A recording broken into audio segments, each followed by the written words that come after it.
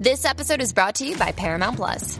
Get in, loser! Mean Girls is now streaming on Paramount Plus. Join Katie Heron as she meets the plastics in Tina Fey's new twist on the modern classic. Get ready for more of the rumors, backstabbing, and jokes you loved from the original movie with some fetch surprises. Rated PG-13. Wear pink and head to ParamountPlus.com to try it free.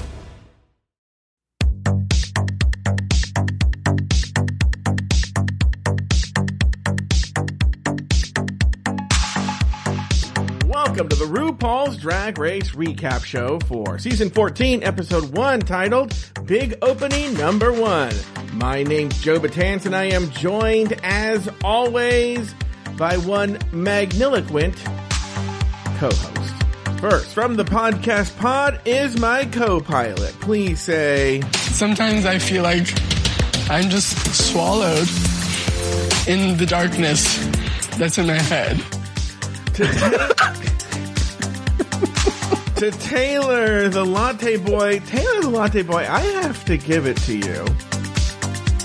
I didn't think you were going to be able to join me for that parody song. Well, you know, I've been practicing me, and was glad I was able to join you on that collaboration. Thank you very much. Taylor Latte Boy, how are you? Nice to hear the dulcet tones of Taylor Latte Boy back on the Afterthought Media airwaves. I'm excited. Mm-hmm. I'm excited. You always We'll see how I am by episode. We'll see how I am by episode 8, but I'm excited now. Yeah. When on episode 8, when you're like, we're only halfway done.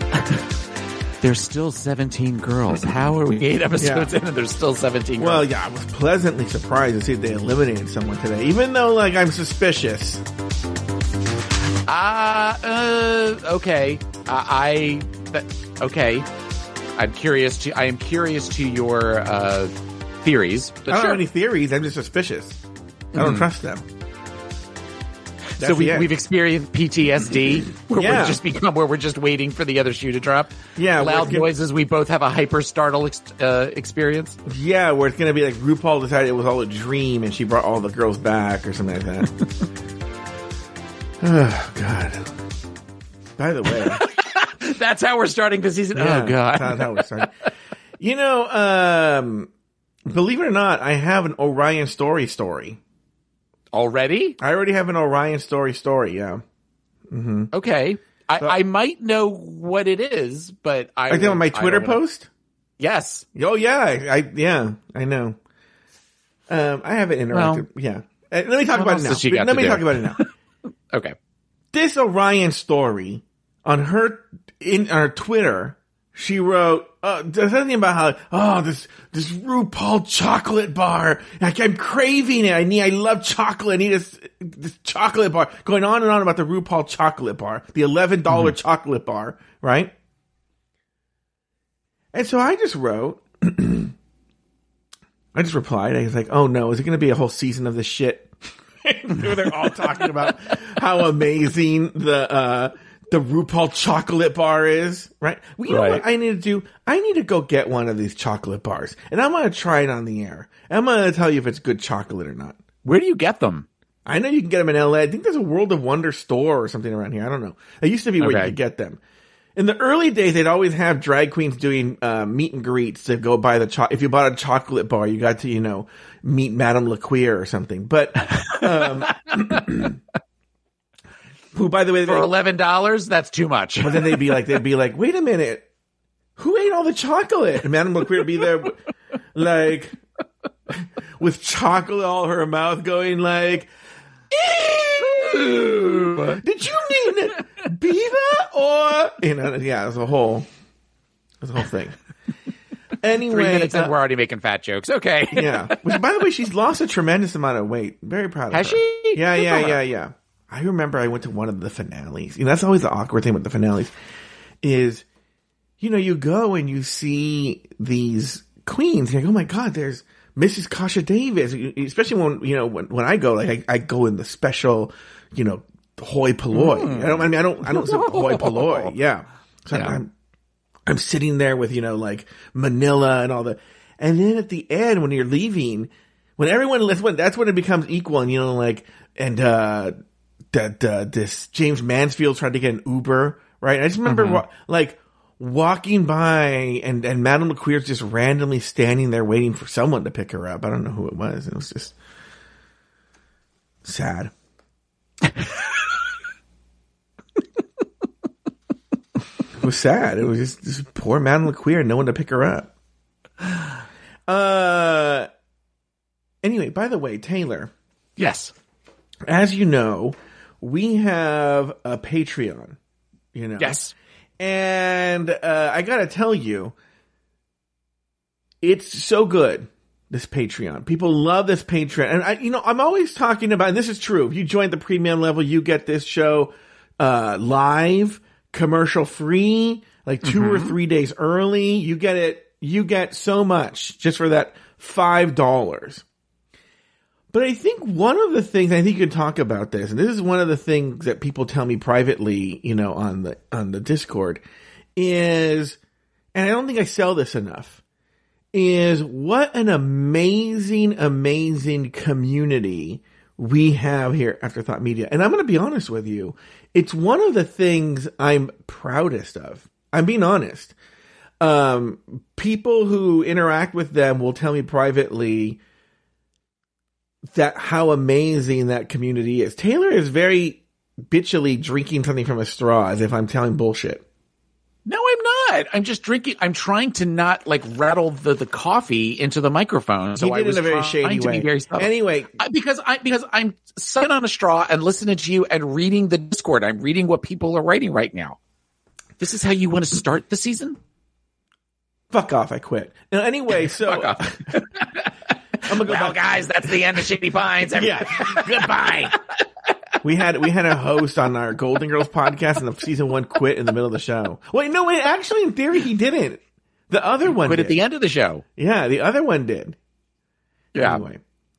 So, you guys, again, this is the big plug for Patreon. There is so much drama and all this nonsense that goes on Patreon that the people on the public feed never hear about, right? Right. They just hear these shows. They don't know that, people are quitting and having tantrums on the air, including me. I'll have a tantrum on the air once a year. There's the yearly Joe Batan's tantrum where people are blocked and all this stuff.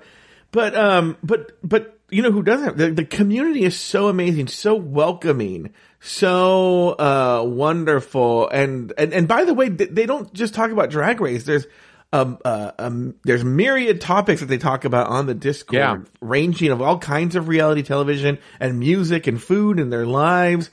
And it's actually it's wonderful people. And I express it specifically because, look, we're just a small fraction of the Drag Race fandom, but we're a nice drag. If you go on this Reddit or Twitter, they're hateful bitches on there. And we don't seem to have that at Afterthought.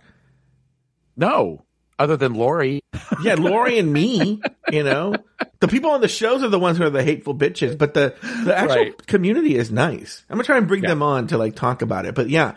So if you're interested, if you have no friends and you're lonely during this pandemic, $5 is all actually just $3 if you join at the basic level, but $5 you get this show early, commercial free, you get live shows. And then you can choose to go up from there too. Go over to patreon.com/afterthoughtmedia and join at that level. Taylor, you've been well. It's been a few months since we've seen you. Everything good? Yeah, no, things have been really good. Work was really nuts, pardon the pun, through the holidays. I work in mental health, so given everything that's going on in the world, it was a little, but things seem to have settled down a little bit. And I'm glad to I took a break from obviously both this show, but also Pod as my co-pilot. We took our usual winter hiatus and we're slowly starting to get back into things. And you just reminded me. Yeah, go ahead. Looking forward to having a very productive year. I started walking and exercising again. You kept me company yesterday for my walk.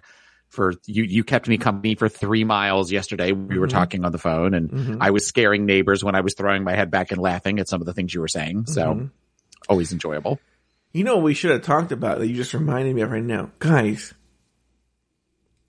What a prima donna this Taylor Latte Boy is. Do you know, Taylor? I don't think you know this.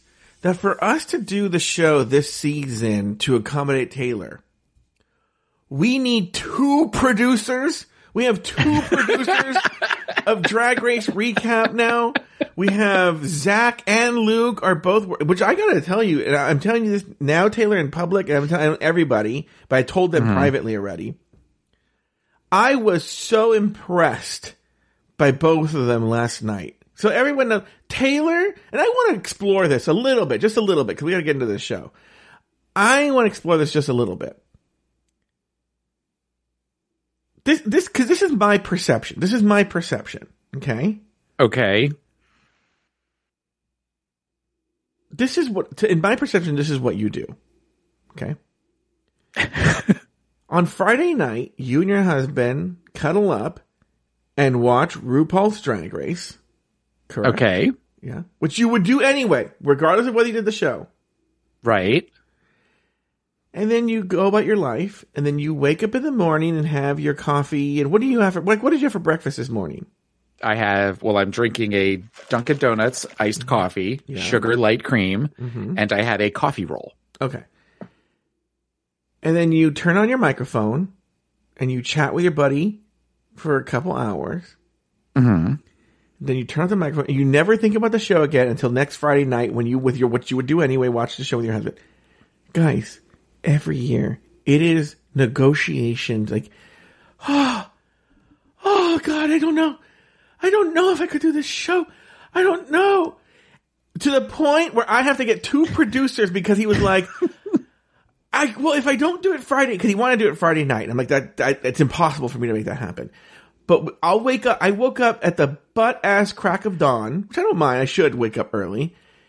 And it was not even light. There was darkness. But like last night we have our elves were just like Luke. Luke is like Stephen J. Cannell after the episode. He's like typing the outline, then throws the paper in the air. After an episode of Hardcastle and McCormick. Yeah, after Hardcastle and McCormick, or like, did he do the one with the fat guy in the wheel? This Cannon? Did he do Cannon? I don't think he did. I know he did Hunter. A-Team. On an A-Team. And did he do Mag PI? He may have. I don't know. Yeah. But for people younger than 45 years old, Stephen J. Cannell was a TV producer, and at the end of every episode, there was a video of him typing on a typewriter, and then he would rip the paper out of the typewriter and throw it in the air, and then an animated version of the paper would float onto a pile of pages. That would then turn into a C that would show Cannell Productions. Yeah. So there's a GIF of that will end up in the Discord soon, I am sure. So, but that's what I'm saying. Like, Luke has to do that, and then Zach has to run by like Jimmy Olsen and catch it, and then he's like, running, and he's like typing, like they've now become the Woodward and Bernstein of the show, right? You offered to, okay, and when we had this conversation, I was in the car. Yeah. Driving probably to Target with my husband in the car. And I purposely, when he started to say something, I put don't say anything, because I want to witness to the fact that we had this conversation and you offered without me saying, I need to do it at like 9:30 my time. Well, no. I've never said that you said we had to do it early. Okay. But it's like, Jordan Darling in the Discord has found the GIF. See, I'm watching it right now.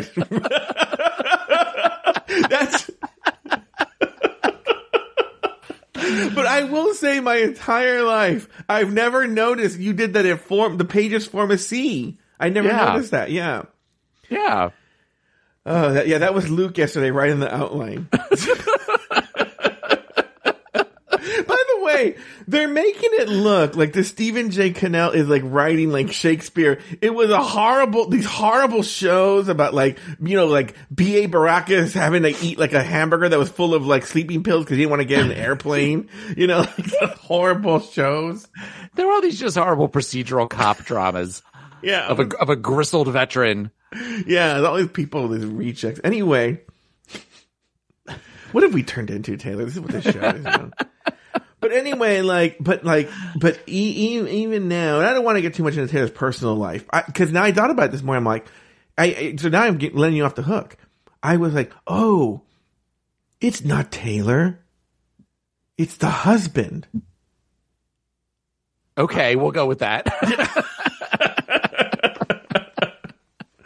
Anyway, guys, it was so many it was like we were like at Malta, trying to negotiate a peace agreement to get Taylor to do this show. I'm like, what's so hard about it?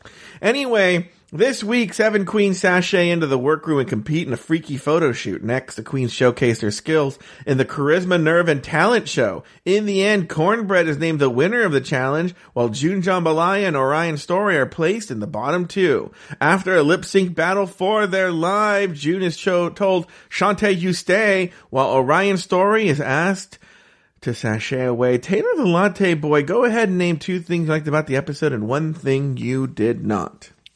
I walked away from this episode very happy. Okay. I was glad to see. One of the things that I liked is that it felt like a regular premiere. Mm-hmm. It wasn't all of the twists and turns. I mean, the closest that we come to it being a twist was that it was only the first 7 girls. Mm-hmm. But you and I have talked extensively about why one of the reasons that we think season 6 is as beloved and such a great season is when they did that for the first time. Mm-hmm. So I loved that there was that. And I love that somebody went home at the end of it. It wasn't the way we've done it the last couple of times with the top 2 girls doing the best and all that kind of thing. Mm-hmm. So in that regard, that was one of my favorite things. One of the other things I loved, I can sum up in 3 words. Yeah. Cornbread, cornbread, cornbread. Now, what about the drag queens? Do you have any thoughts on the show? Oh, I liked her too. But I fell in love in the Meet the Queens and was pleasantly, because sometimes you see the Meet the Queens and you don't get the right perception. Yeah. I feel like we're getting what we see with Cornbread, and I'm here for it. I absolutely loved her through the entire thing. My husband laughed through any time that she said anything funny, like he was belly laughing and just really, really great. The thing that I did not like was, and unfortunately I have a feeling we're going to see this for at least a little while, and that is Willow Pill. Oh. RuPaul saying her name that way. Willow Pill is going to be the Ivy Winters of this season. But not the drag queen. I'm talking about the way RuPaul says her name. Not the drag queen. The way Ru is saying her name is super annoying. Mm-hmm. And that's the thing that I did not like. How about you? What I'm going to say right now, the first thing I'm going to say, I can already hear what you're going to say. It's like I have a whole movie in my head where I'm going to say this and you're going to be like, I turned to Babalu and I said blankety blankety blank, right? This Alyssa Hunter as a boy is so fucking hot. Okay. That's the first thing I like. That's it. I'm not arguing that point. I will say this. Not to be shady. She's very hot. I want everyone to know this because everyone gets super sensitive when you talk about hot people, right? She's super hot. You can tell there's some work has been done. You think? Yeah. We're seeing the early. Did you see these 2 French twins died? In France, they're like, I guess they were famous French personalities. Someone could put a picture of them in Discord. And they had been like years ago, I wouldn't say handsome originally, but they were like, they looked one way 30 years ago and now look like, and they died, both of coronavirus. They were anti-vaxxers. Okay. And I think we're seeing the future of, Alyssa Hunter and those twins. I think that's what she'll look like in 20 years. Okay, I've seen pictures of them before. Yeah. Lauren S. just posted a picture of them, and they're both dead? Yeah, they both died within a few days of each other. Oh. Yeah. And so... Oh, Travis says that the twins said that they never had any work done. Yeah. I don't think that's necessarily the case. And they both look like they're plotting to take over Gotham City. Yeah, so they really do. Yeah. And so, but still at the stage is very, very handsome. Yes. Thank you. The other thing I like is, this is the first cast I have seen since I can remember, even though season 12 might have been like that. I don't remember though. Again, we've only seen half of them, but this half of the cast is very likable. I don't think there's anybody that I'm like, ugh, and I think one of the things that we love about cornbread is it's buttery and delicious, but then also the drag queen is, and I was thinking about this yesterday, is the show has a history of putting on plus size queens who are very extra. Yes. And this is one comes to mind that I could see people comparing her to. But even not just Silky, even Eureka was extra, and cornbread comes into it with an authenticity that she's funny and she's, affable and charismatic, but not in a way that's extra and in your face. Right. She's in on the joke. Yes. She's aware. She's very aware. And she's very natural on camera. Natural, and yes. It seems like someone you would just know. So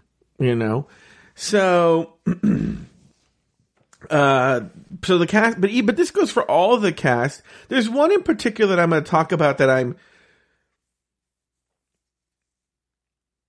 fascinated by, but, okay. But there's none of them are unlikable, Yeah. So that's even the ones that, like, I went in to meet the queens. We went in to meet the queens feeling a certain way about a queen. And while there was some annoyance to her, she wasn't bad.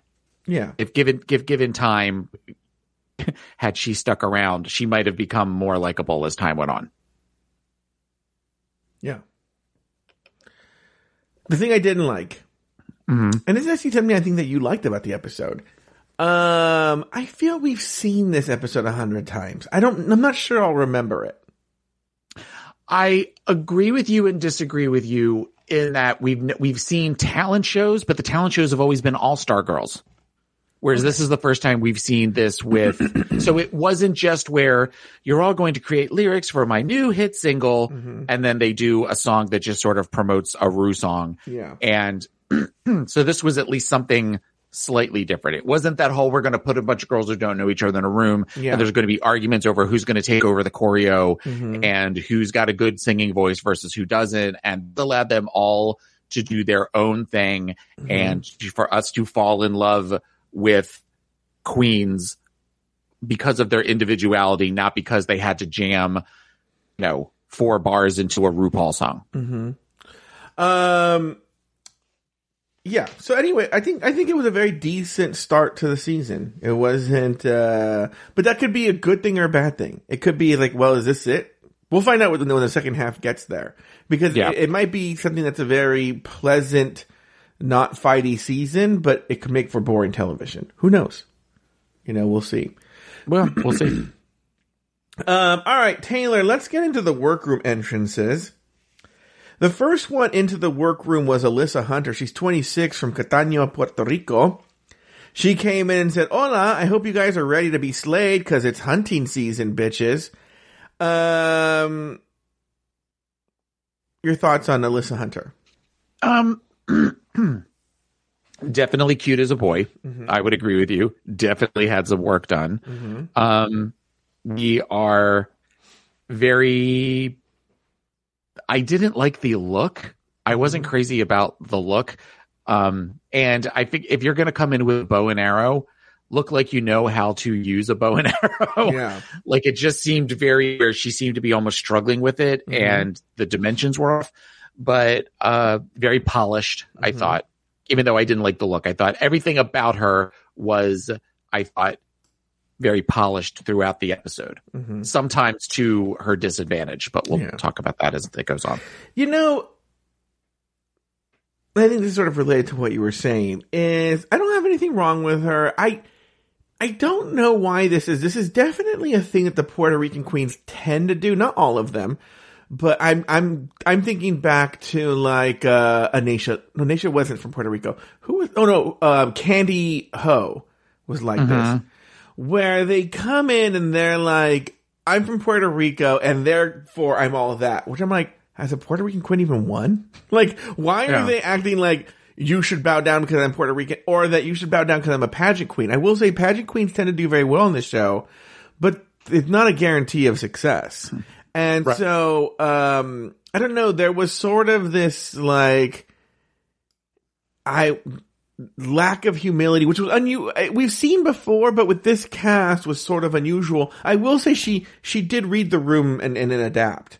But, she came in with a little bit of that fronting, if you will. All right. Next we have Bosco. She's 28 from Seattle, Washington. She came in and said, all right, let's get out there today and make a difference. She's known as the Demon Queen of Seattle and has performed everything from Sylvia Plath monologues to burlesque. Taylor, your thoughts on Bosco? I love Bosco. I liked her Meet the Queens video, and I was glad to see that. One, I liked the outfit. I thought the outfit was a fun entrance look. But throughout the episode, she seems very smart and very quick. And I very much appreciate that. And I mean, the eyebrows are odd, but I think if that's her signature thing, and ultimately you immediately recognize her right away. She seems very, she knows her fashion. She knows her silhouette, everything. But I have no complaints about Bosco. I was very pleased with her episode. Yeah, I'm a big Bosco fan too. I wasn't as impressed with her Meet the Queens, but was more impressed with her in this one. She also had, and I don't know why, it could be her charisma or whatnot. I found her attractive. Even though she wasn't traditionally attractive, there was something attractive to me about her. In drag or as a boy? As a boy. Okay. Oh, but also beautiful in drag in that burlesque number, but yeah. Oh, yeah, we're going to talk about that burlesque number in the talent show. Yeah.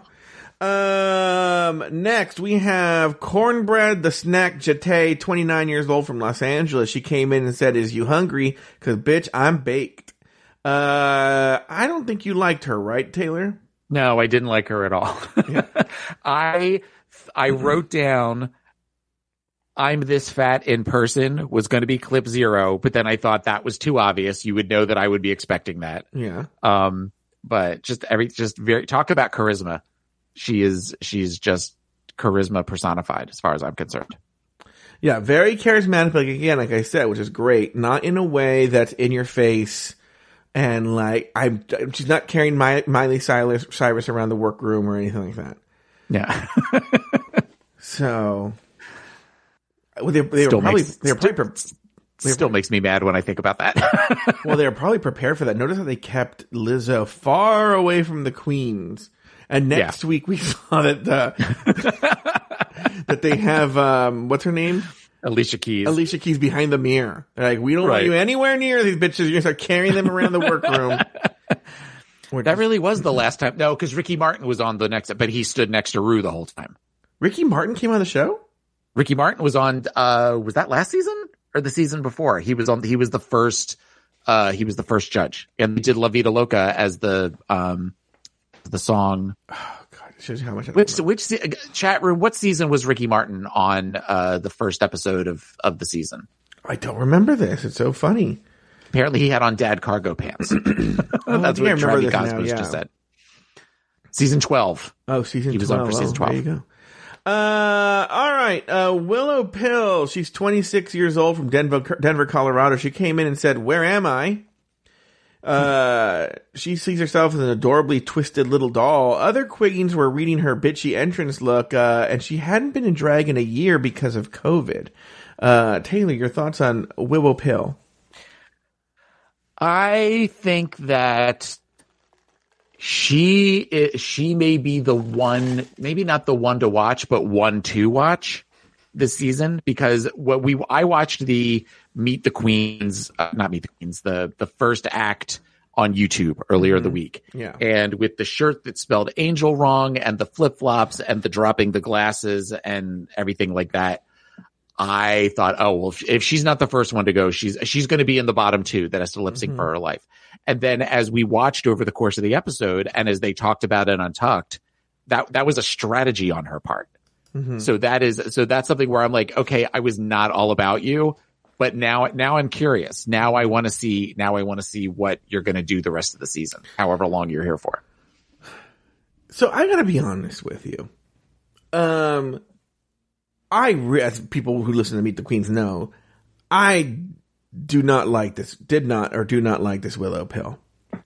I will say I'm not one of these people, because as I famously say, by famously, I know I say this, that's it. I call balls and strikes. Okay? Okay. And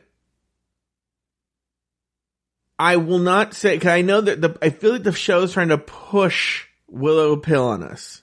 Okay? Okay. And what I will say is, okay, I don't have the hatred that I had for her after Meet the Queens, right? But it's not, and I like her. I'm very,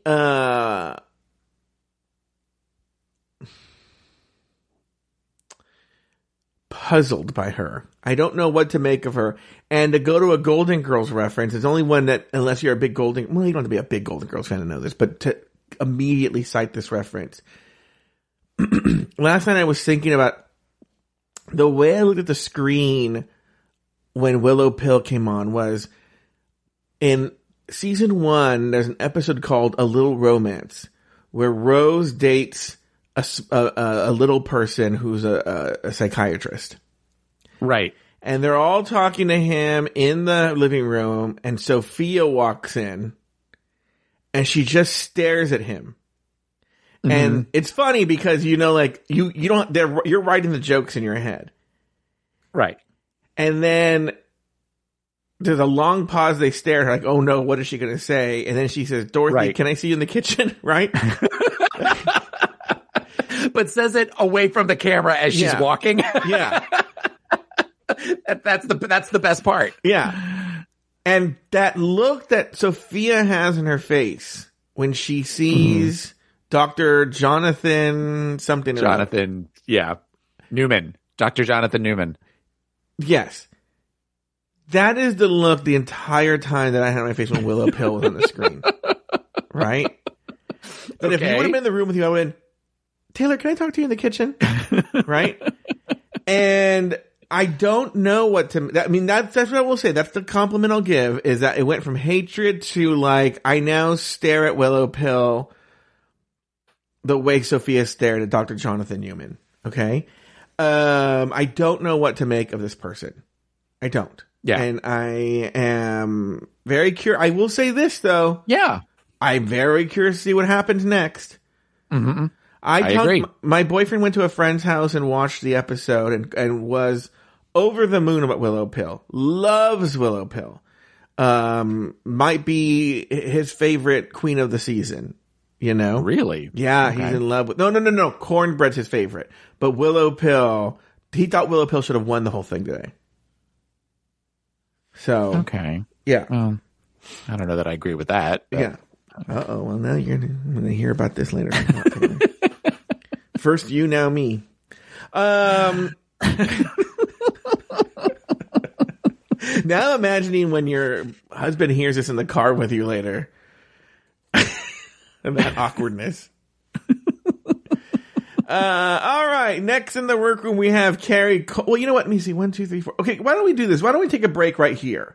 And when we come back, we'll talk about the rest of the queens. We're going to take a break and we will come back right after this.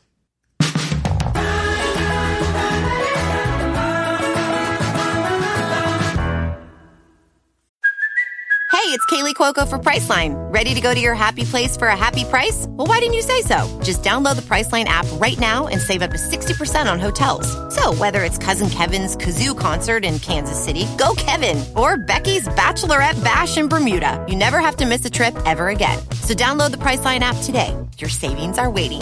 Go to your happy place for a happy price. Go to your happy price, Priceline. Survivor 46 is here, and so is On Fire, the only official Survivor podcast, and we have a twist this season. The winner of Survivor 45, Dee Valladares, will be joining us every week. We're going behind the scenes of the biggest moments, the how and the why things happen, and the strategy and analysis you can only get from someone like me, a Survivor winner. Listen to On Fire, the official Survivor podcast, wherever you get your podcast. Does Monday at the office feel like a storm? Not with Microsoft Copilot. That feeling when Copilot gets everyone up to speed instantly? It's sunny again. When Copilot simplifies complex data so your teams can act, that sun's shining on a beach. And when Copilot uncovers hidden insights, you're on that beach with your people, and you find buried treasure. That's Microsoft Copilot. Learn more at Microsoft.com/AI for all.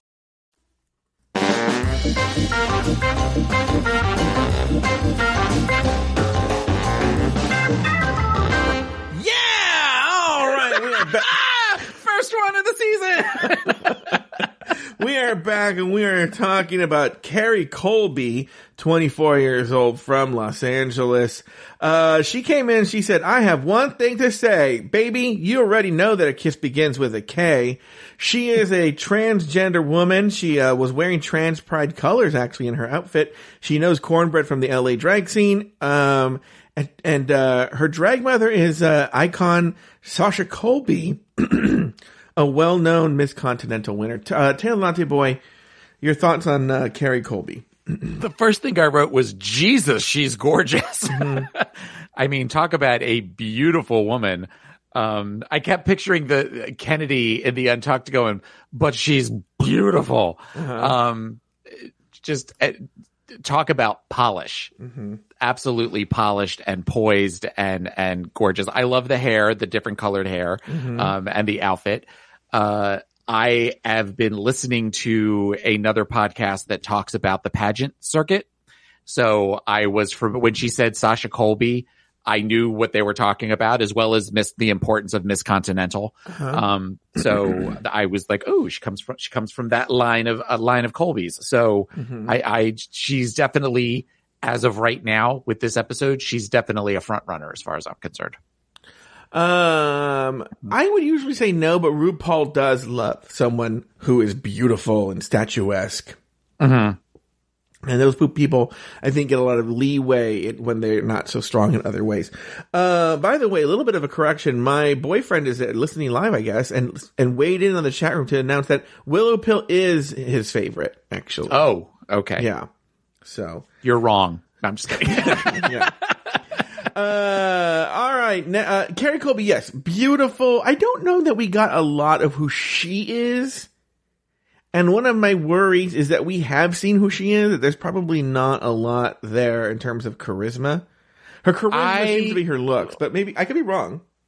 My worry is that we are going to get where they're going to feel the only way to kind of open that up is to make her look foolish. Mm-hmm. Or to kind of where she's going to have to do something where they're purposely going to try to dumb her down or make her act the fool, like in a skit or in something else, and that she is going to really struggle with that because that doesn't appear to be who she is. Mm-hmm.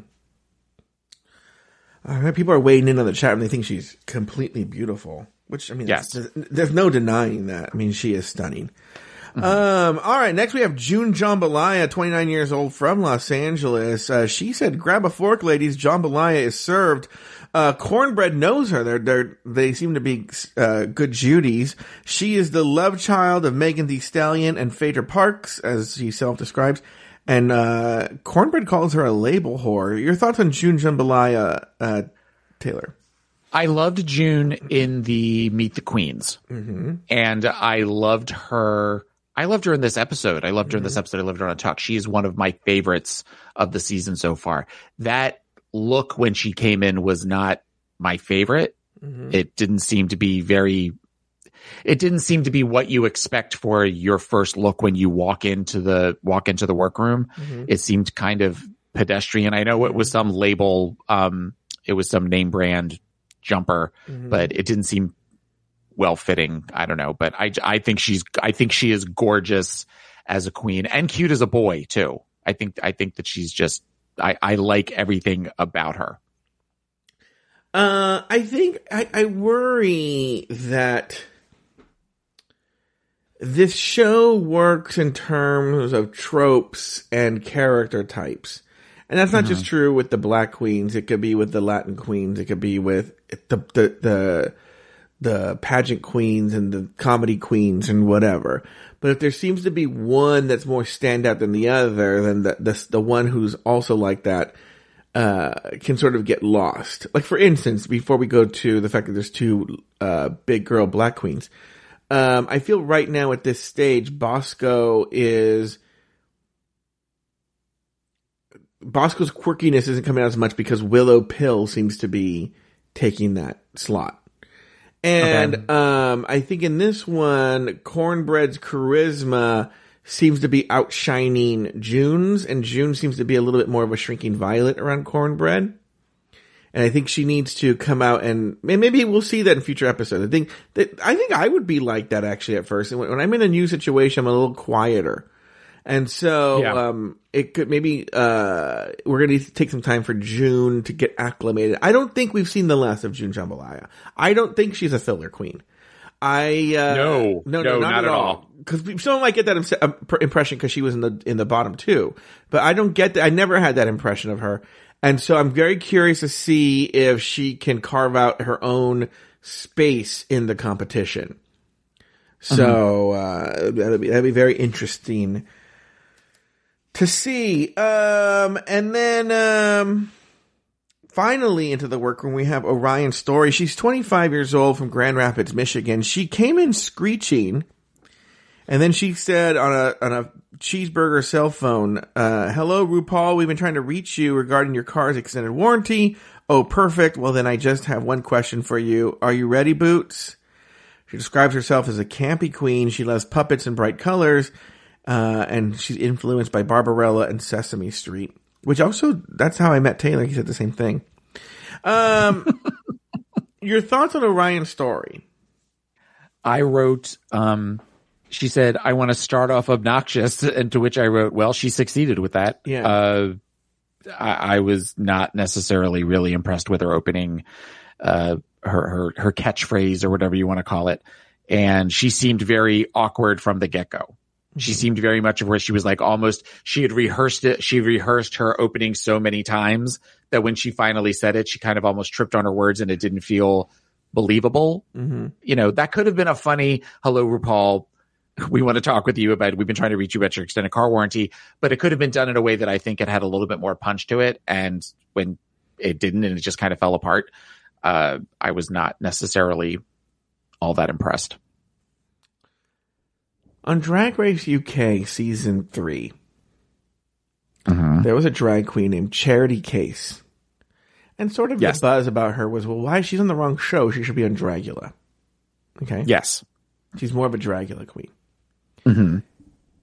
I'm going to say the same thing for Orion Story, but somehow a Camp Wanakiki queen made it onto RuPaul's Drag Race. Damn! This bitch applied for the wrong show. Okay. She should have been on Camp Wanakiki.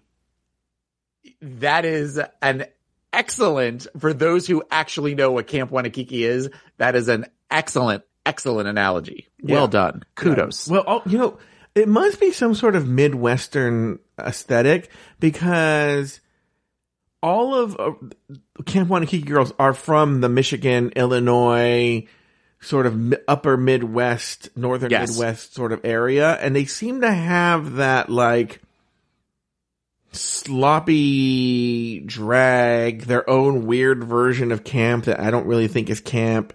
It's more don't you know? Yeah, that kind of clownish, right? Yes, and not funny. And I don't get it. But it's a very Camp Wanakiki aesthetic, and I think she went into the wrong show. But so there was a thing was, when I first saw her on Meet the Queens, I was like, oh my God, she is going to be a cute boy. Mm-hmm. Oh, but we never finished that story in the beginning. If you go to the Drag Race Recap on Twitter, you can look it up. Orion's story, when I wrote, is it going to be a season, that she replied to me. And she said something about shitting and pissing or something like that, or shitting and farting. Shitting and farting. Oh, okay. But she spelled it SHIDDING and FARDING. Yeah, and I did notice I didn't even pick. I was like, oh God. I was just embarrassed for her that responded to me.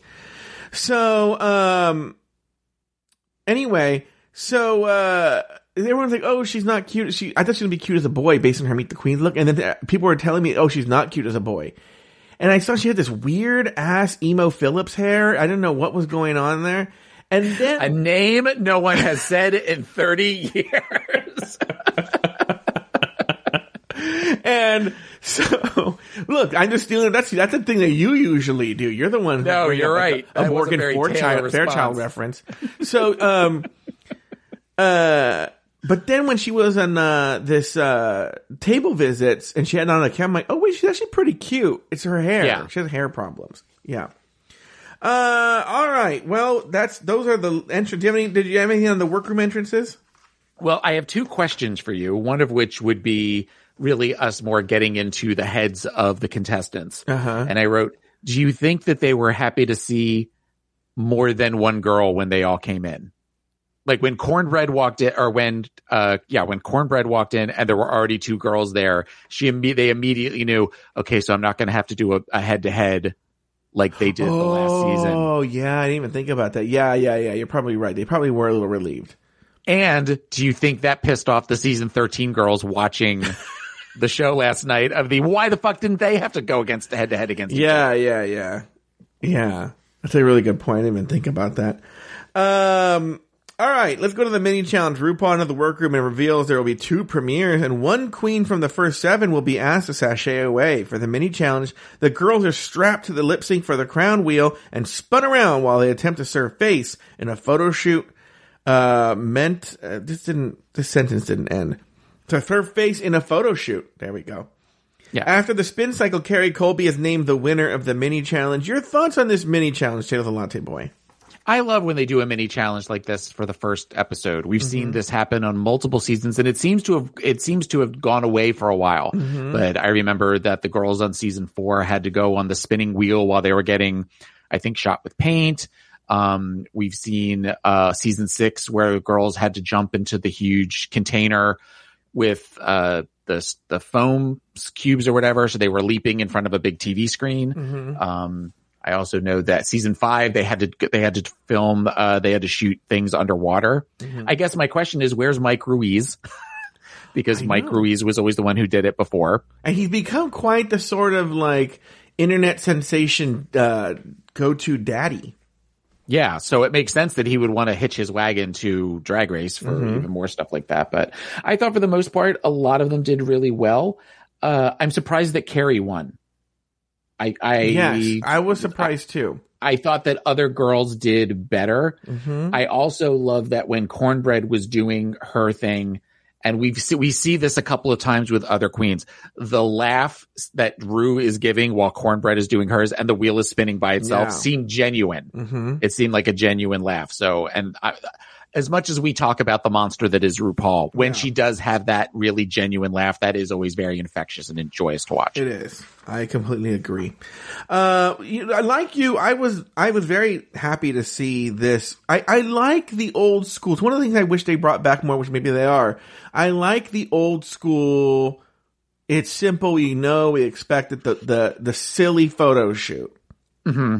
And actually, RuPaul was there. There's been a time where like they've been doing it, but it's like Ross or something like that. So, but RuPaul was there, and they got to interact with her, and I like that old school sort of mini challenge. Also, nice to have the pit crew back. We didn't see, they weren't in person last year, so it was nice to see them back in person. Maybe we'll see them more. They weren't. No. Oh my God, you're right. No, the pit crew wasn't there last season in person. They did these weird videos where they were doing things on video. Like, are you smarter than a pit crew member? Something like that, yeah. Right? Yeah, okay. Oh, interesting. Yeah. All right. Let's talk about Willow Pill. There's a part, and this is a good opportunity for me to tell a story, where RuPaul tells her she looks like a young Angeline. Well, first of all, do you know who Angeline is? Yes. Okay. You and I have had conversations about Angeline.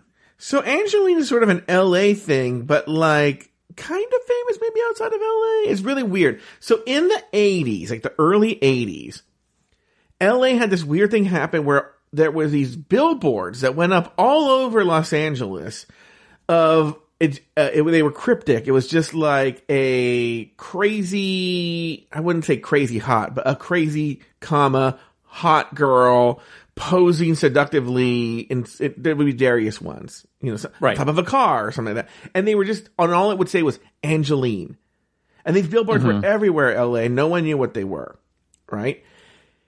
And it turned out, we don't know that much about her still, but there was this model who married or dated some super rich old man, and she was trying to be famous, and they think she'd be on billboards on like bus stops and stuff like that. She was everywhere, and they were going to try and promote her career by putting her billboard all over Los Angeles, and it sort of became part of the LA landscape, especially in the 80s. And then she sort of disappeared, and she would always, you see her around LA driving a pink Corvette, and so now she still drives around in a pink Corvette. But she's now, speaking of Alyssa Hunter and the plastic surgery, like well into her 70s, and has had a ton of work done and looks like a crazy person. And I think one of the sort of like bucket list in LA is to have your spotting Angeline story in the wild, right? Yeah. Which I have had a couple. And one famously, I was in Malibu. I didn't know it, but there was a crazy old lady in front of me in the register, right? And she was wearing like Uggs and just had sunglasses on. I just was like, but in Malibu, you see that kind of crazy shit all the time. And I wasn't even paying attention until the cashier was like, you know what? I don't feel comfortable doing this. And then walked around the front and took all the alcohol out of this woman's shopping cart and said, I'm not going to sell to you. And she's like, what are you doing? Put those back. Listen, you. They started fighting with her. And she's like, you got to leave. And the woman stormed out. And I was like, it was like a whole scene. And, yeah. And how have I never heard this story before? You've never heard this story? I didn't. I've never heard you tell me this story before. Oh yeah, I told her on Catching Up, and then whatever. I was like, but it was too uncomfortable. I didn't say anything. And then the bag boy, because the woman said, go make sure she leaves or something like that, right? And then he comes back as I'm checking out, and he goes, she left, and he goes, she had a pink Corvette. And then the woman goes, it's Angeline. She comes in here all the time. And I was like, because the other thing too with Angeline, the reason I wouldn't have recognized her is now because she so wants to keep this illusion. If you see pictures of her now, she hides her face with a fan. So when you see pictures of her, she has a fan, she hides her face. So I was like, I saw Angeline in real life. And so, that was one of my favorite Angeline stories, was seeing her. She was in a picture. One of the billboards was in the opening of Moonlighting. Yes, that would make sense. Yeah. Yeah. I wouldn't be surprised if there's a ride in Disney World called Rock and Roller Coaster and they go through LA. I'm surprised there wasn't like an Angeline billboard there. Usually when you would see, not anymore, when you would see older versions of the LA skyline, they would put an Angeline billboard in there. It sort of became a fixture of the LA skyline when it was artistically depicted. Yeah. Bosco on her, on the spinning wheel, loved her. I thought she was so funny and so great. I wrote quick on her feet. Yes, very quick on her feet. And I also wrote that Cornbread was very likable, and I was laughing along with Rue and Cornbread. And like you, I thought Carrie Colby's win was a little on the nose, a little too obvious. Yeah. Yeah. I was hoping for something more. All right, let's move on. Next, RuPaul announced the Maxi Challenge. Each queen will have to bring their top routine to the Charisma, Nerve, and talent show. In the workroom, the queens meet each other out of drag. Alyssa crowns herself the trade of the season. Everyone thinks Willow looks like a literal child. And Cornbread trolls the other queens into believing her talent show performance will be competitive eating. Taylor, any thoughts on anything that happened in the workroom? Again, Cornbread's reaction to Alyssa was very funny and seemed just she is aware. She seems very aware to me that this is an opportunity for me to make a moment, but not a moment and I don't want to necessarily compare her to the previous queen of where I'm going to have a moment by screaming attitude check every 10 minutes. This is where we have this moment. Yeah. Where we're going to have this and it's going to be, it's this funny thing. And then even the callback to the flip flops, just shit like that is just, she's very, very good. Alyssa is cute as a boy. And I think that they were all very pleasantly surprised when she took off all of her makeup, that they were all like, damn. Yeah. And the Cornbread with the eating thing I thought was very, very funny because at one point you kind of thought, is she going to do that? She did play it for real. I will say, in the confessional where there's good lighting and makeup and stuff like that, they do show Alyssa Hunter. But I will say in the workroom, they only do very quick cuts of Alyssa. They don't want you looking too long at her because I think that they know you'll see. They want to keep the illusion of her being a really hot boy. I think if you look too long at her, you'll start to see the plastic surgery, the flaws. Yeah. Speaking of, let's talk about Willow Pill. I'm already anticipating I'll get some sort of hate, but people already hate me, so I don't know. Get in fucking line. I'm going to ask this in the nicest way possible. What is going on with her face? Okay. Well, she talks about that in her table interview with Rue, that she has a disease, which I think is the reason that her face is the way it is, and the reason that she looks younger than she does, which we know when Rue says at one point, so where she says I had a chronic illness, and Rue says in this really weird tone, "What was your chronic illness?" Where she yells it at her. It was it was very uncomfortable. I forget what she said that it is.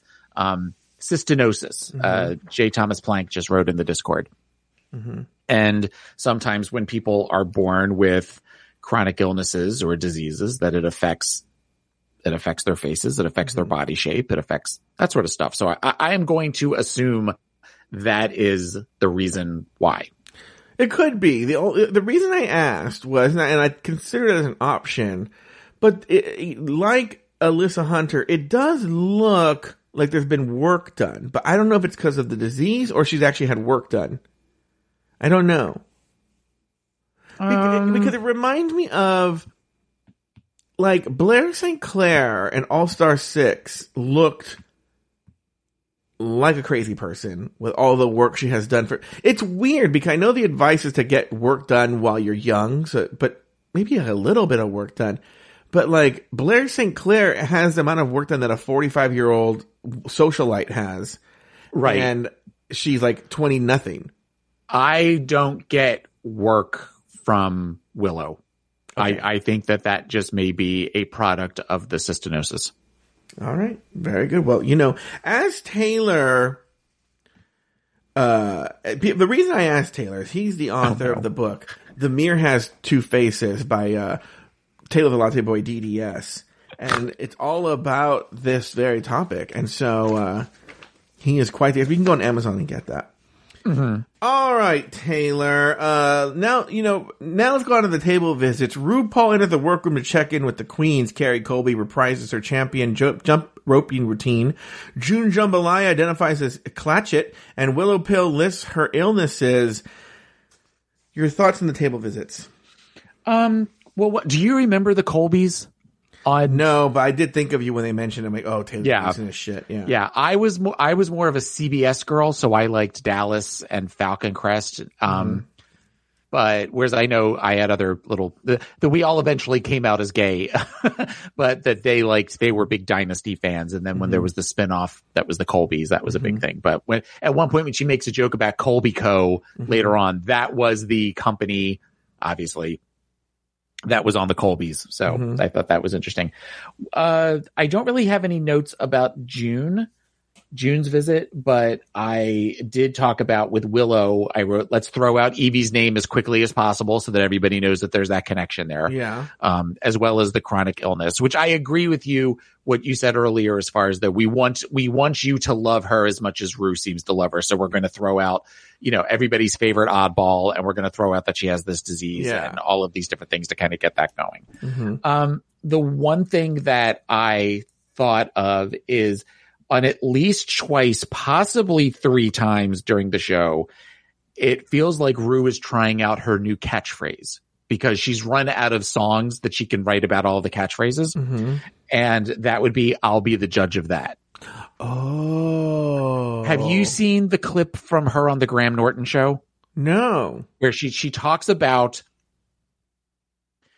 something that you can say whenever you want to get out of a conversation or that you don't necessarily want to continue a conversation or something like that is, and it's very funny because she says, I have a couple of things that I really like to say.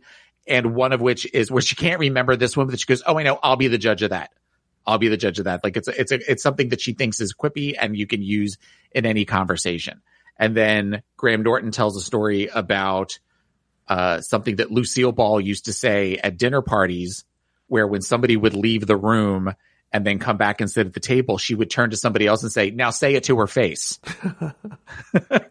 So as a way to kind of start a joke. So, and Rue thinks that's very funny. So I have a feeling that we're going to be getting a song at some point saying, well, I'll be the judge of that in the near future. Yeah, 100%. That's a very good clocking there, Taylor. Detective Taylor on the case.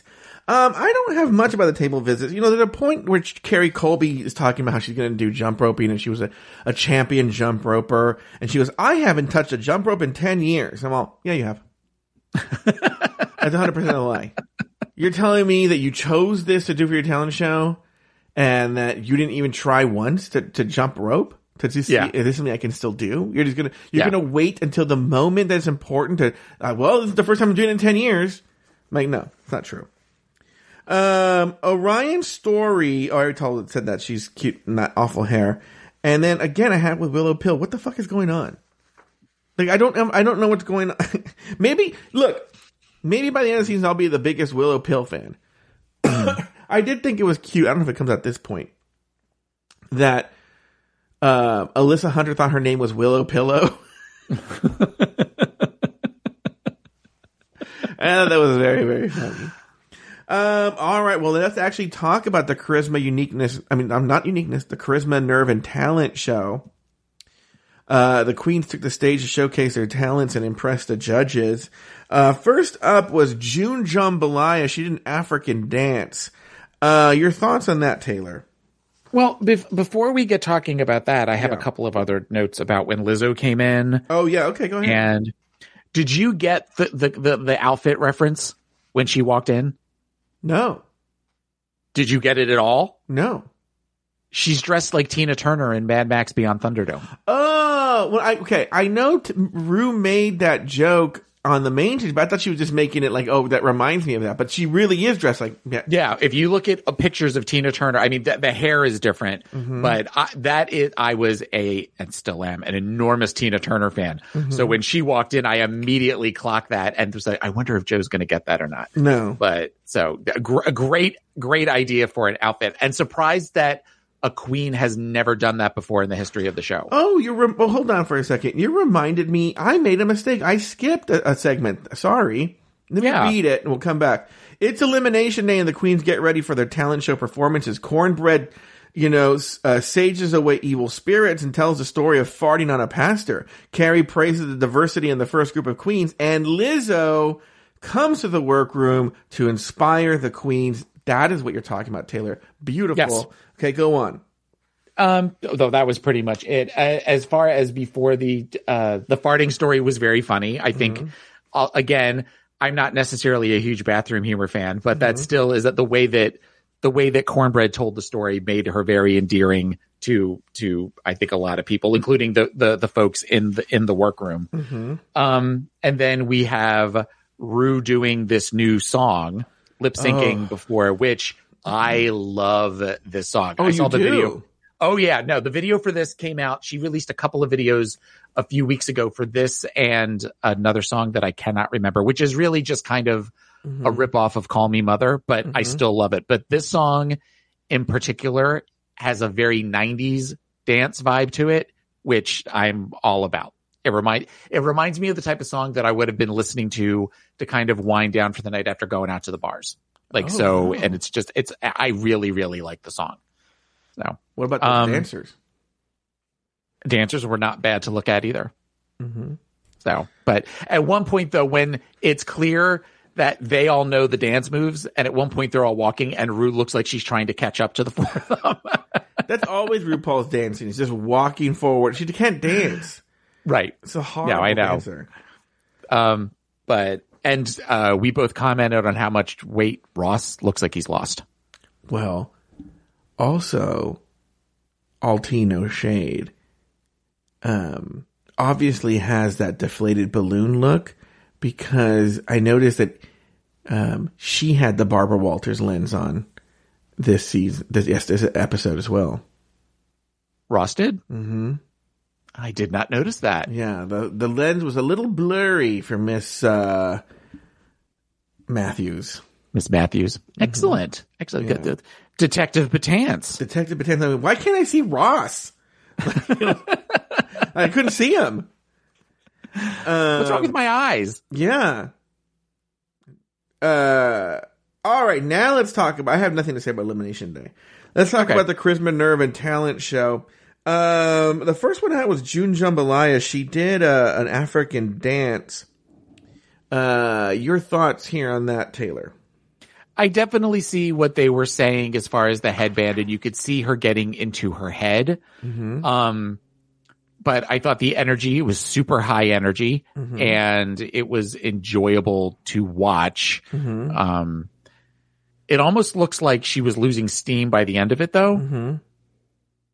And that might have been more her, where she was overthinking what she was doing or whatever. So that was a little disappointing. Mm-hmm. But I thought as an art form, I thought that it was amazing and very, very pretty. Yeah, I don't have the cultural literacy in African dance to judge either way whether it was great African dancing, but I will say she did at least exhibit a talent.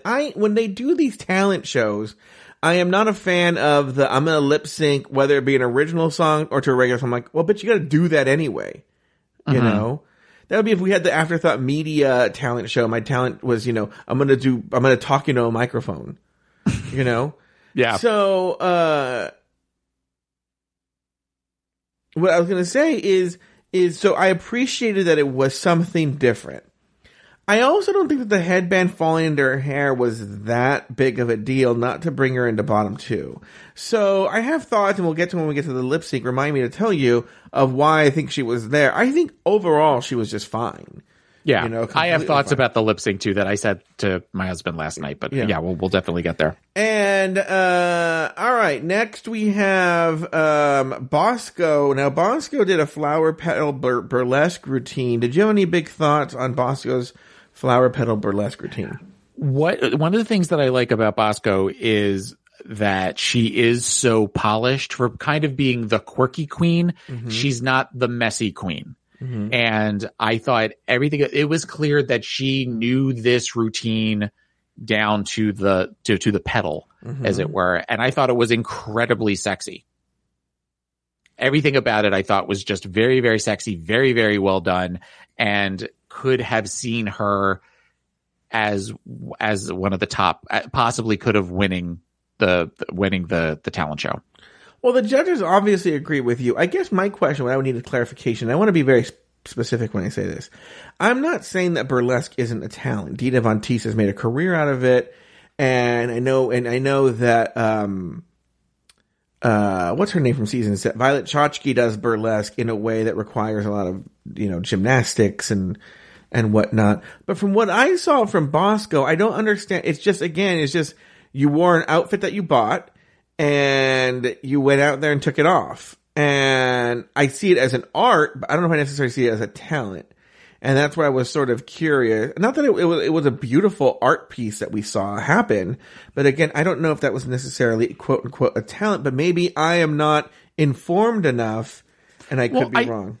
I think because there is what you are doing. Okay. And again, I am not well versed in this, but I've seen enough burlesque to go, you're almost telling a story and there's a choreography to how you take the clothes off versus stripping, which is really just kind of the story there there's a subtlety to this where it's not just we're suddenly, and there's all your junk kind of thing. It's where you're constantly, it's walking that fine line between removing all of the clothing, but doing it in a way that you want to see more, but I'm not going to give you as much as you want to see just yet. Whereas I feel like a lot of times with strippers and stuff, it's a little more in your face, as it were. All right. Alyssa Hunter did air guitar, as best I can put it. What would, Luke has it here as a punk metal lip sync. What were your thoughts on Alyssa Hunter? Well, she kept talking about how she was going to play the guitar. Yeah. And then when she grabbed the guitar, didn't even seem like she was holding it correctly or that she didn't know how to even pretend to play air guitar sort of thing. So in that regards, I was very let down. I appreciate the fact, and I think they talk about it during the judges' tape critiques, that she did a hard rock song, which is not something that usually everything with Drag Race is dance pop or R&B. So in that regard, I can appreciate that. But with the execution, and she looked great, but the execution was not there. Yeah, I thought it was awful. Well, that's not a talent. Again, it's just lip syncing to a hard rock song and playing air guitar, which I think what the straight boys did in my junior high lip sync. Carrie Colby did jump rope and lip sync. Taylor, your thoughts on that? I wrote fun. That's all I wrote was just the word. It was fun. I mean, it was fine, middle of the road kind of stuff. Yeah. I do agree with Ross, and I had this in my notes, that she should have started with the jump roping. We didn't need the lip sync, or maybe she could have lip synced while she was jump roping. It seemed like it took a long time to get to the jump rope. Almost come out with just the basic jump rope. Yeah. Once you skip, and then as the song picked up, kind of doing a lot more. Yeah. When was the last time you jumped rope? When I came over to this country. I had read a book actually years ago, probably 20 years ago, it was a guy, I wish I could find this book. It was like a little pamphlet. And it was a guy who was a personal trainer, like a high-end personal trainer. He wrote a little book and he was like, honestly, the best workout you can do is jumping rope. And it is the best workout ever for anybody, any body type, blah, blah, blah, blah. And so he was like a jump rope for fitness kind of thing. And, that was the last time I jumped rope. What about you? I was a kid. I was almost definitely a kid. I can't imagine at this point. I have coordination issues walking at times or just standing. So the idea of jumping up and down and trying to coordinate it with the moment that a rope goes under. Yeah, no, I don't know that. I'm not there yet. Maybe one day if I keep losing weight, maybe I'll be able to do it. But at this point, no. All right. Next we have Orion Story did a comedy skit. Oh my God. Your thoughts? Cringy. I just cringed the entire time. I was just so uncomfortable. Well, somebody on Drag Race recently did a similar comedy skit, right? Well, Crystal Method did the aerobics instructor. That's right. Yeah. Yeah. So there's that. So in that regards, we've already kind of seen that. But I guess anytime you do something I remember Crystal won that challenge, and I don't quite understand it. But at least with Crystal, I feel like there were people in the audience. When you're doing this and you're really only doing it to four judges and the 6 contestants, you are taking such a chance unless you are doing something in which everybody is screaming, yelling, laughing. It almost feels like you're doing it into a vacuum that it allows the opportunity for the producers to make it look even more cringy than it might have been. Well, I think the thing with Crystal, if I remember correctly, was there was a sort of like wink to the audience. She did it in a way that was sort of brilliant, which was, even if you didn't know who she was because you were in the audience, that there was like, I am a very feminine person the character came off as a feminine person pretending to be a masculine person. So the femininity was there and it made it funny. Like, almost like a cisgendered woman pretending to be a cisgendered man, for laughs. And, whereas this one, Orion Story just played it as a guy. And the jokes just weren't there. It just wasn't funny. And ultimately, that's what the problem. It was literally awful. It was, again, something you would see on Camp Wanakiki. Yes. Finally, Cornbread did an original song. Oh, no, not finally. There's Cornbread, then there's Willow Pill. Cornbread did an original song. Your thought about that? I liked it. I know that you were just talking about the whole idea of talent show being lip syncing and stuff, but I think the fact that she did her own song helped in that regards. And it's rare that we see drag queens. Usually drag queens release their first single after they're eliminated, but the idea that she kind of came in with a single was actually very smart on her part. Yeah, because she's still in the show. She can promote it. Yeah. I thought it was fine. It's something we've seen on these all-star variety shows, so it didn't really wow me, And going to what you said, I don't really know enough about her to be like, oh my God, yes, a Cornbread single. But it was fine. I don't know if it should have deserved the win, but whatever. And then finally we had Willow Pill with her suicide performance art. What was your hot take on this one? I didn't really get it. I guess this also kind of speaks to who I am, in that I really didn't think it was funny until she pulled out the toaster. And then for some reason, that was what made me laugh. It was just like, oh, that's where we're going with this.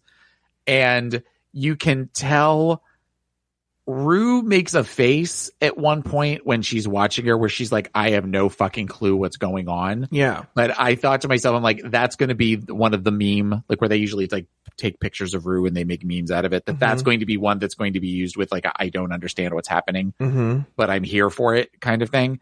That I thought was, I don't quite get all of the love, but Rue seems to enjoy the absurdity of it.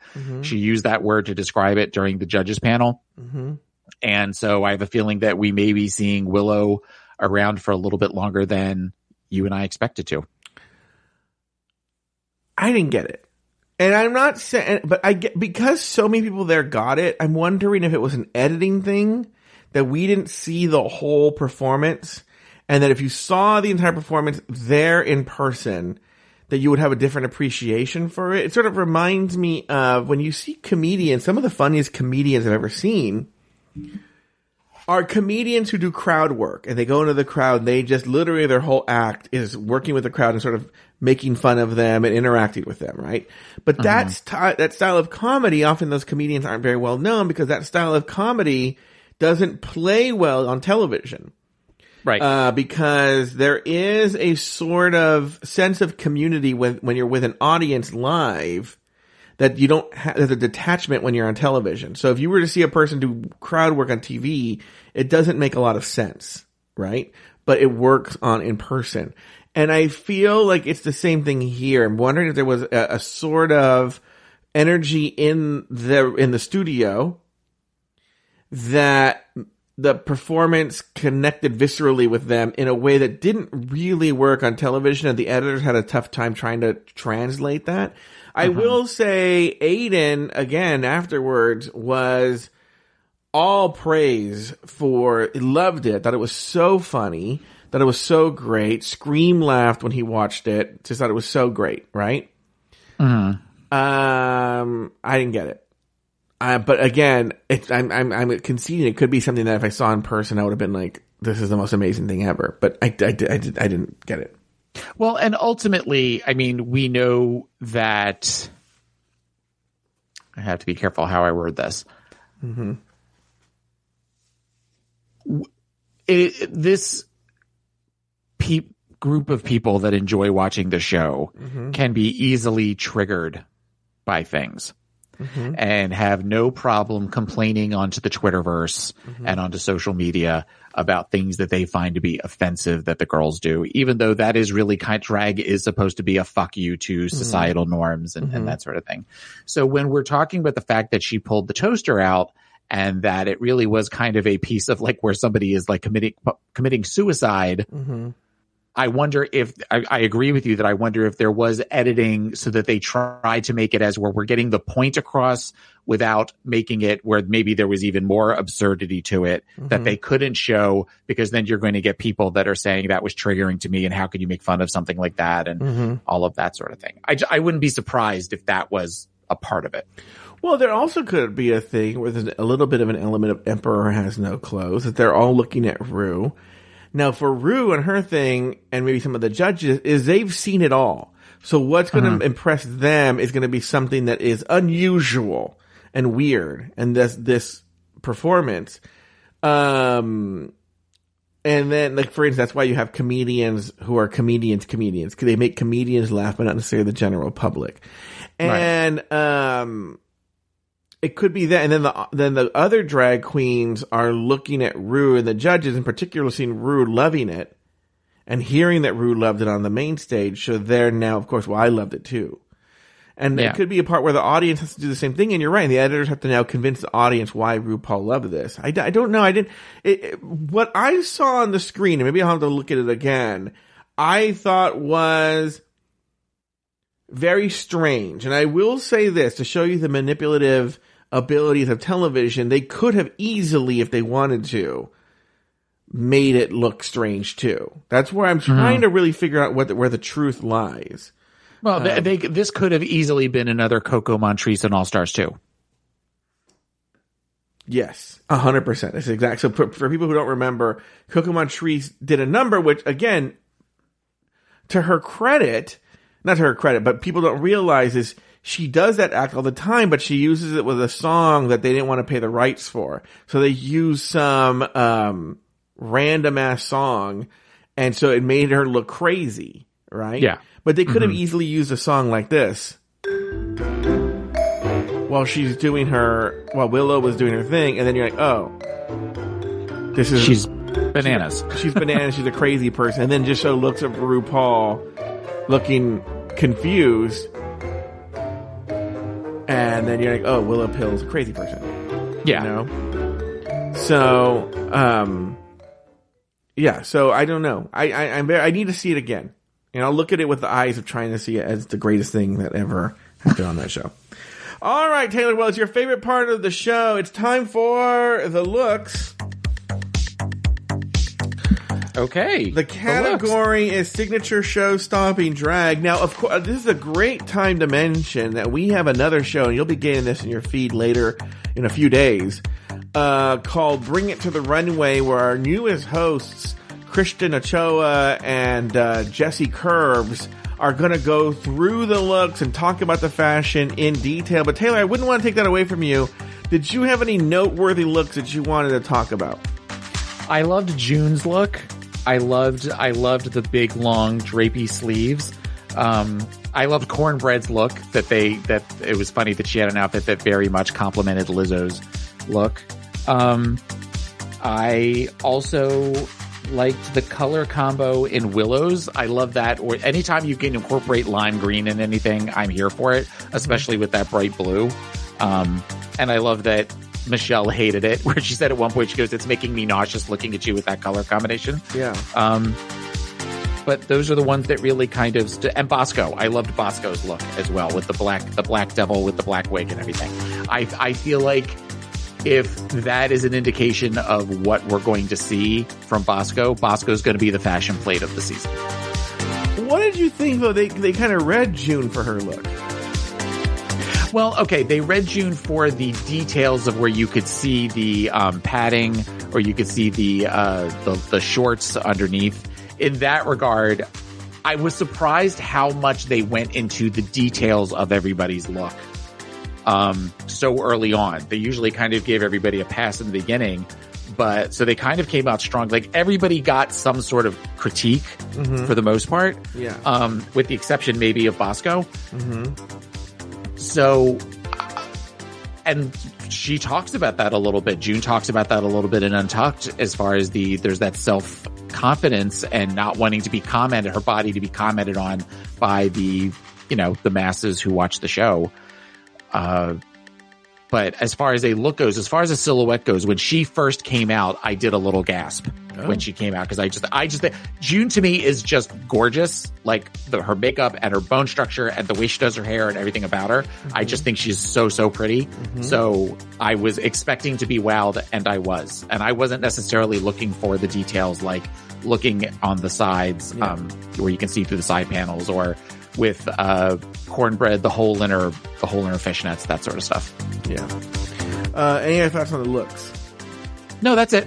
Oh, wow. All right. There we go. Those are the looks. On the main stage, RuPaul lip syncs down the runway. Later, Cornbread's named the winner of the challenge, while June Jambalaya and Orion Story are placed in the bottom two and forced to battle it out in a lip sync for their life. The song Water Me by Lizzo. In the end, June Jambalaya is told Shantae, you stay, while Orion Story is asked to sashay away, leaving 13 queens in the competition. Taylor the Latte Boy, any final thoughts on the episode? I feel like the bottom three were June, Alyssa, and Orion. And I feel like they knew on some level June would blow Orion out of the water with a lip sync. 100%. And that is why she was in the bottom two, whereas they weren't sure with Alyssa. 100%. 100% I agree with you. Yeah. That's exactly the case. Since you and I have had conversations about, over multiple seasons, the reason they put Valentina in up against Nina in season 9 with the whole I'd like to keep it on, please, and then that guy. Now I sort of watch when it gets down to the bottom two, sometimes I look at it through those lenses of where the producers are saying, we need to get rid of this queen. Who do we know can send her home? Yes. And I feel like that is what happened with June. Yeah. Because Alyssa's talent was horrible.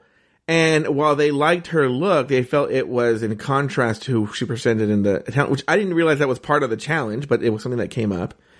And, she got worse critiques. And so in theory, she should have been in the one in the bottom. There's also some, it happens throughout the judges panel, but, in particular, there's one where, when RuPaul is talking about cornbread, Michelle had said something about cornbread, which was true, actually, that the way she hadn't proportioned correctly. And so she did her head looked super tiny on her body, just the way it was proportioned.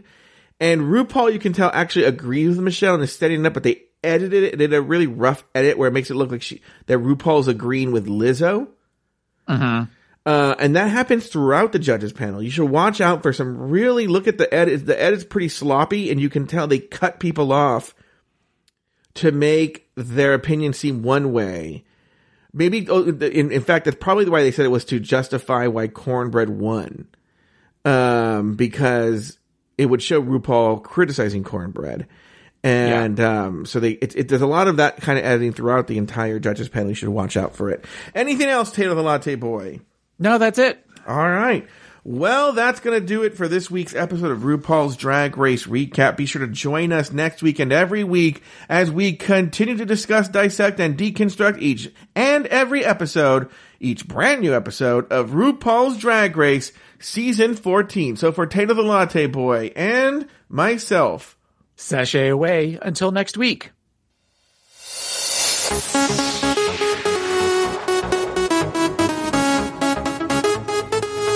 Thank you for listening to RuPaul's Drag Race Recap. Have something to say? Email us at dragracerecap@afterthought.media. You can also leave us a voicemail at speakpipe.com/afterthoughtmedia.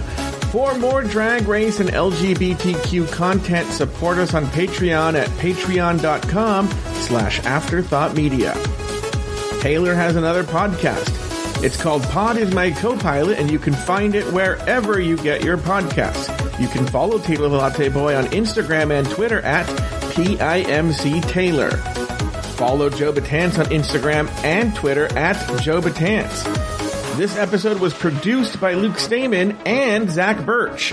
Very special thanks to these expensive tier Patreon supporters: Agnesia Shopinska, April Pacheco, Astute Girl, Brad Coley, Coco San Pedro, Declan Prosser, Drew Brooks, E. Smith, Emma, Humble Pie, J. Thomas Plank, Jesse Harris, Lauren Eckert, Lionel Campbell, Lucy Carrasco, Luke Stamen, Nicholas Springham, Poppy Woods, Ricardo Herrera, Sarah Yu, Tom Bombs, Travis Newland, Troy Anderson, Zach Nelson, Corinna Williamson, Elizabeth Timmer, Nikki Baker, Robert NYC, and Alexandra Sixt.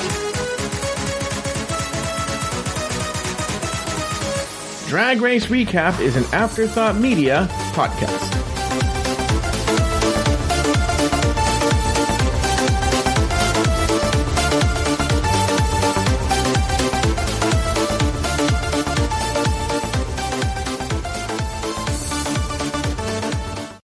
Join us today during the Jeep Celebration event. Right now, get 20% below MSRP for an average of $15,178 under MSRP on the purchase of a 2023 Jeep Grand Cherokee Overland 4xE or Summit 4xE.